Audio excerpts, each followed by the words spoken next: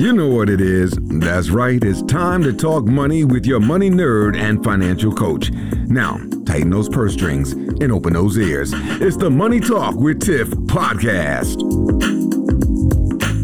Hey everyone, and welcome to another episode of the Money Talk with Tiff podcast. So today I have Florian Fitz on the line. Now Florian is all the way from Austria, and he is the founder of Money Hero Academy, where he's teaching small business owners how to build true wealth and financial freedom by working on their money mindset, money management, and money-making skills. So as a financial advisor, Florian realized during the last financial crisis in 2008 that the financial industry was only looking out for their own best interest and not that of their clients. That's why he decided to get in the space and help people like me and you. So hey, Florian, thank you so much for coming on the show.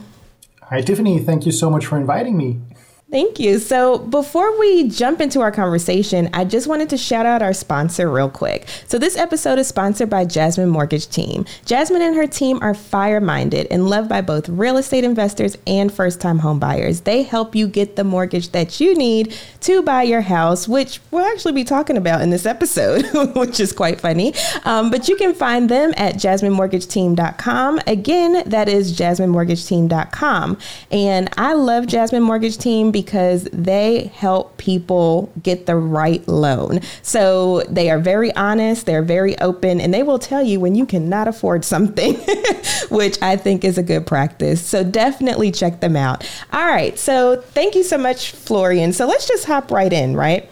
So before we jumped on, we had a brief conversation about how things are the same and different between the US and Austria. Now, I just wanted to let the audience in on some of these things because I thought, you all are doing it the right way. We're doing it the wrong way. So let's just talk about credit in general. So how does credit work over in Austria?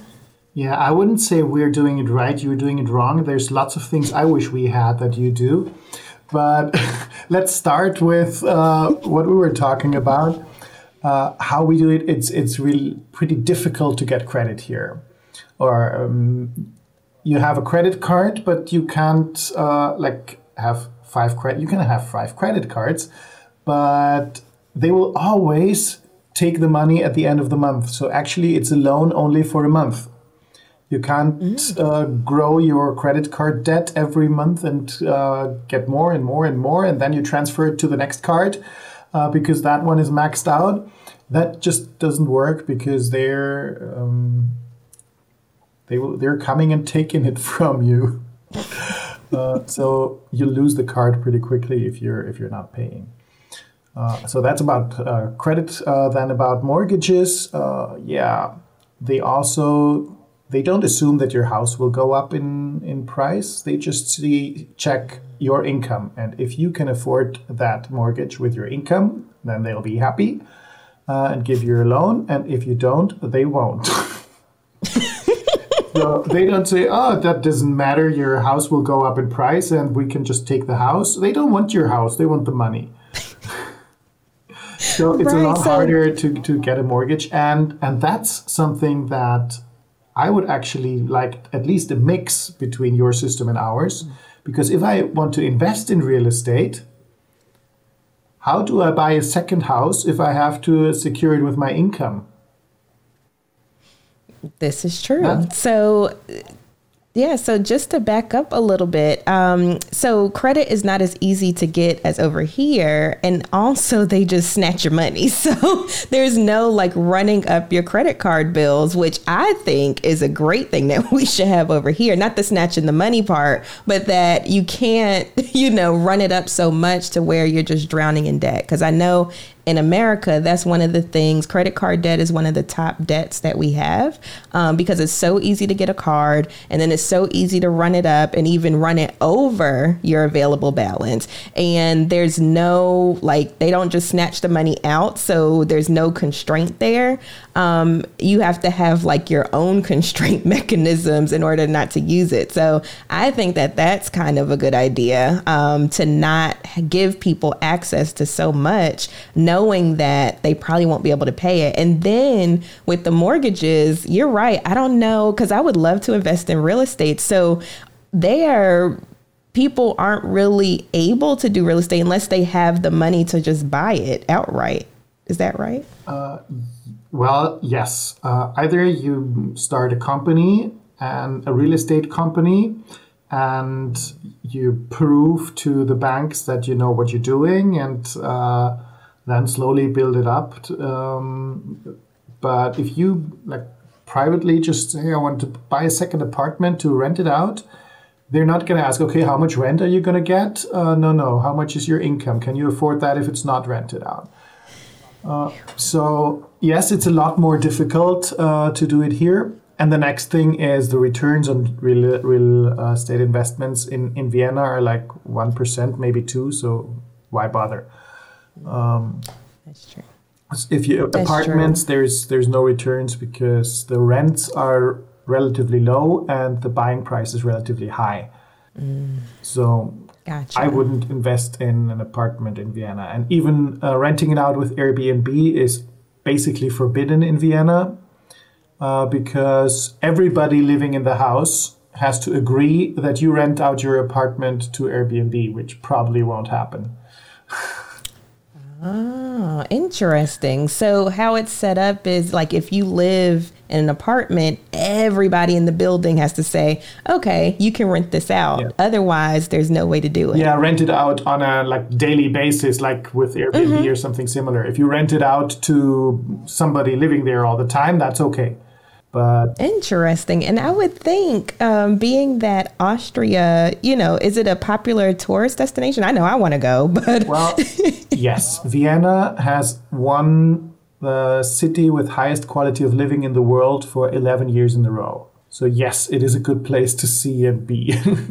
Interesting. And see, maybe that's why the Airbnb and, all that stuff, it gets shot down because investors are probably come in and just buy everything up. Yeah, actually, especially in the city center, lots of foreign millionaires, mainly Russians, by the way, have parked a lot of money. So there's lots of luxury apartments just being empty and driving prices up because somebody's parking his millions there. Ah, I see. Interesting. So let's switch gears a little bit because, I was thinking about all the debt that we have here. So we covered credit cards. What we do instead covered of mortgages. Credit card is overdraft. People overdraft their bank accounts, but you can't get as much as with the credit cards because you have 1, maybe 2 bank accounts and you'll get 1,000 or maybe 2. And then that's it. So that's our credit card debt equivalent. Gotcha. Okay. Because we do have overdraft here too, which the government is actually, last I read, they're actually going after the big banks and stuff with the overdraft fees. Because here, if you go over 10 cents, let's say, they'll charge you $35 or whatever their fee is on top of that. And so, people have been saying for years that it's just egregious, it's just overkill. So now, the last I read, the government is starting to put their foot down and telling them that they can't do so much, which I think would be a good move. But, I guess the goal is really to stay out of overdraft, period. But, sometimes if it's 10 cents and you're charging me 35, that's crazy. Mm-hmm. So anyway, we covered credit, we covered overdraft now, we covered mortgages. Another popular debt here is student loan debt. So, of course, I had to ask the question, do you all struggle with the same thing? Yeah, no, we don't, because studying is basically free here. You go to university and you're paying $300 as for the semester, so $600 a year. That's it. So you don't really need a loan to study unless you want to, live in a fancy apartment while doing that. But studying doesn't cost that much. And so you don't need a loan. And the next thing is the bank wouldn't give you a loan because you can't prove an income. It might give a loan to your parents, but it won't give a loan to you as a student. Which makes perfect sense. And, you know, when you were explaining that before we got on and hit record, you know, you made a really good point. You were like, the banks aren't going to say, oh, well, how much are you going to make in the future? No, they're just not going to give it to you. It's not. As I said, even in real estate, if you come with a project, I want to buy this apartment, they are not interested in how much rent you're going to get. They want to see your income now. If you want to start a business and you have the perfect business plan and maybe even clients lined up, right? If you say, I'm going to make this and this much money, and then, no, well, we want to see your income now and your securities now. So why would they give money to a student who says, I'm studying, I don't know, English literature, and I'm going to make so much money in the future? No, we want your income now. So you wouldn't get that loan, but the lucky part is we don't need it. Right. And it makes so much sense, especially having the education at such a low cost. But then also, you know, who knows what's going to happen in the future. And it's kind of a good thing that you all's banks are like, we don't care about the future. We care about the right now. Like, am I going to get the money right now? So I thought that was really cool. Now, being that even though you don't have the same types of debt that we have, Austrians still have debt, which you said, you know, is the overdrafts and, you know, it looks like other things. So I assume that's why you decided to start helping people, right? Well, actually, yes and no. Yes and no. I started as a financial advisor like 19 years ago. And I was, working with the largest financial advisory company in the German-speaking area at that time. And we had a lot of fun and I learned a lot and made good money. But then I found, especially during the crisis then in 2008, that I didn't really like what the financial industry was doing with their clients, meaning clients take all the risk and pay all the fees. And the banks and investment companies, they take all the money. And in 2008, when everything crashed, the clients were still paying their fees, although they lost like 20 to 80% of their money. They were still paying fees. I thought there has to be a better way to create wealth than to believe bankers and financial advisors who sell you expensive products. And that's when I started learning, traveling the world to learn from some of the best trainers like Kiyosaki and T. Harv Eker and some investment fund managers on how to actually create wealth. So I was actually focused more on that side, how you can grow your money than how to get in or out of debt, until I tested it myself, how it feels to be in debt, because everything was running fine, so I had too much time, and if everything's running good, some of us have the tendency to sabotage ourselves, right? By now, I know I'm not the only one. I keep asking people to make sure. So I did that, started another business with a business partner who bankrupted that business while I was not taking care of it enough. And suddenly I had $500,000 in debt myself. So now it's added to my goals. What I want to achieve with teaching money is helping people, first of all, avoid a situation like that, or if they already are in debt, how to get out of it and still create wealth and financial independence. Yeah, it seems like I've been saying that a lot here lately. Like, it doesn't matter how deep or how dire the situation is, there's always a way out of it. So being that, you know, $500,000, that's a ton of money, but you're still sitting there like, okay, I can do this. Let me go ahead and build out a plan. And not only can I do it, but while I'm doing it, I can also help other people do the same thing. And I think that's phenomenal. And especially looking at that big of a hill to climb. So I want to stay on that for a little bit, because I think, you know, when you say $500,000, people are probably like, whoa, like, what do you plan to do? So what are some strategies that you're going to implement, or you have implemented in your situation that could help people that are looking at, you know, big amounts as well? In my case, with $500,000, which is really a lot, And I didn't feel very responsible for that debt because I hadn't done anything with that money.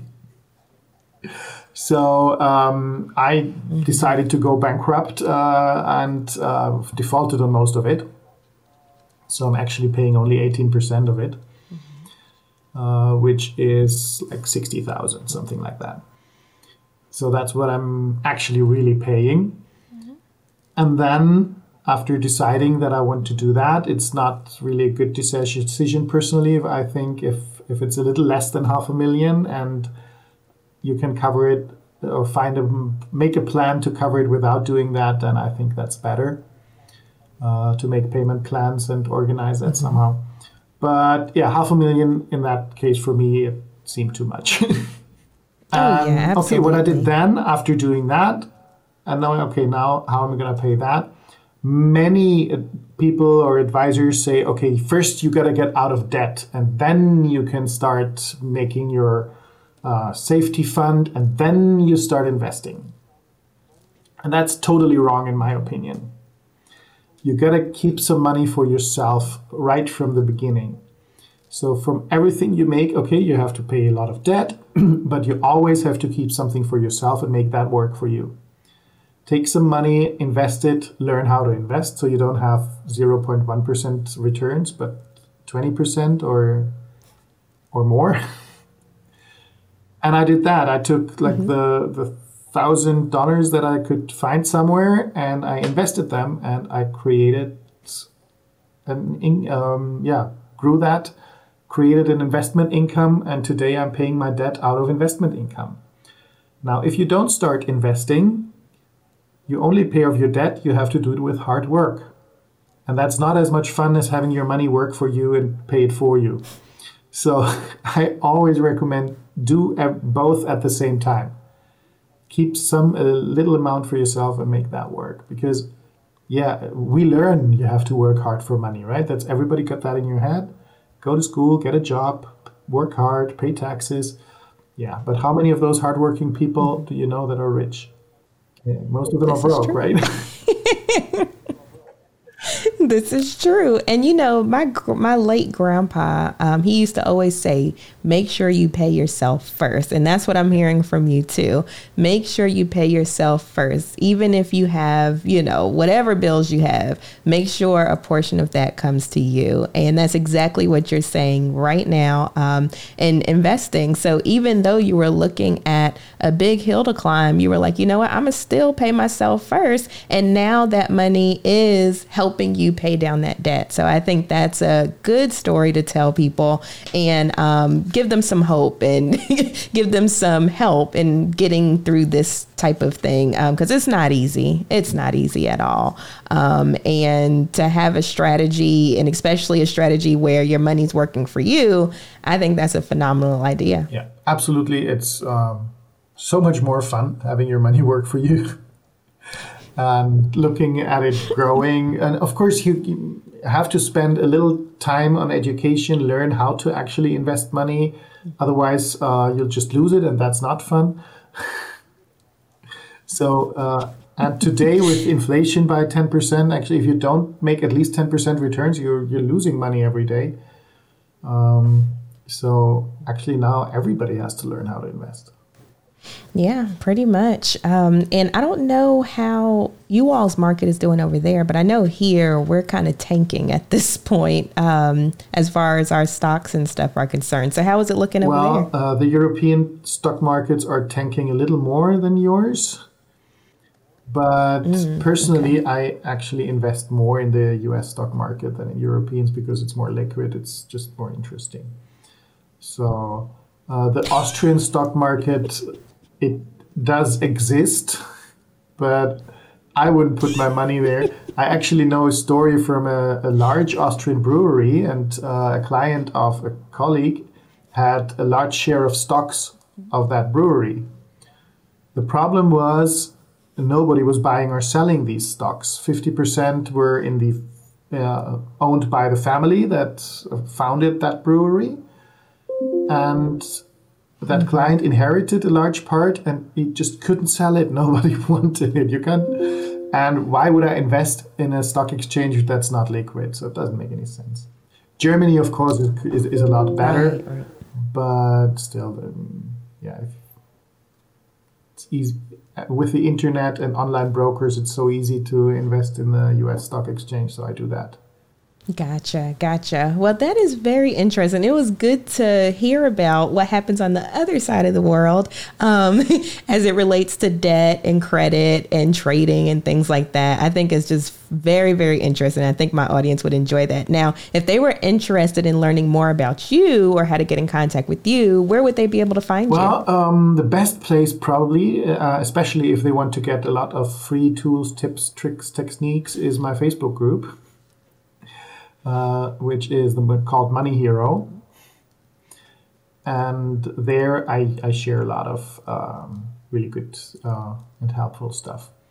Then, of course, on my page, moneyheroacademy.com, there you can find a little bit information about me as well. Awesome. And we'll make sure that we have both of those links in the show notes. So if you didn't catch that, definitely check out the show notes and we'll have that all there for you. So you can click and follow Florian and see what else he has going on. Well, thank you so much for coming on the show. And I appreciate you staying up this late for me. You're welcome. Thank you very much for inviting me. It's been great chatting with you, Tiffany. All right. Bye. Thank you for listening, joining, and being a part of the Money Talk with Tiff podcast this week. You can check Tiff out every Thursday for a new Money Talk podcast. But if you just can't wait until next week, you can listen to previous podcast episodes at moneytalkwitht.com or follow Tiff on all social media platforms at Money Talk with T. Until next time, spend wise by spending less than you make. A word to the money wise is always sufficient.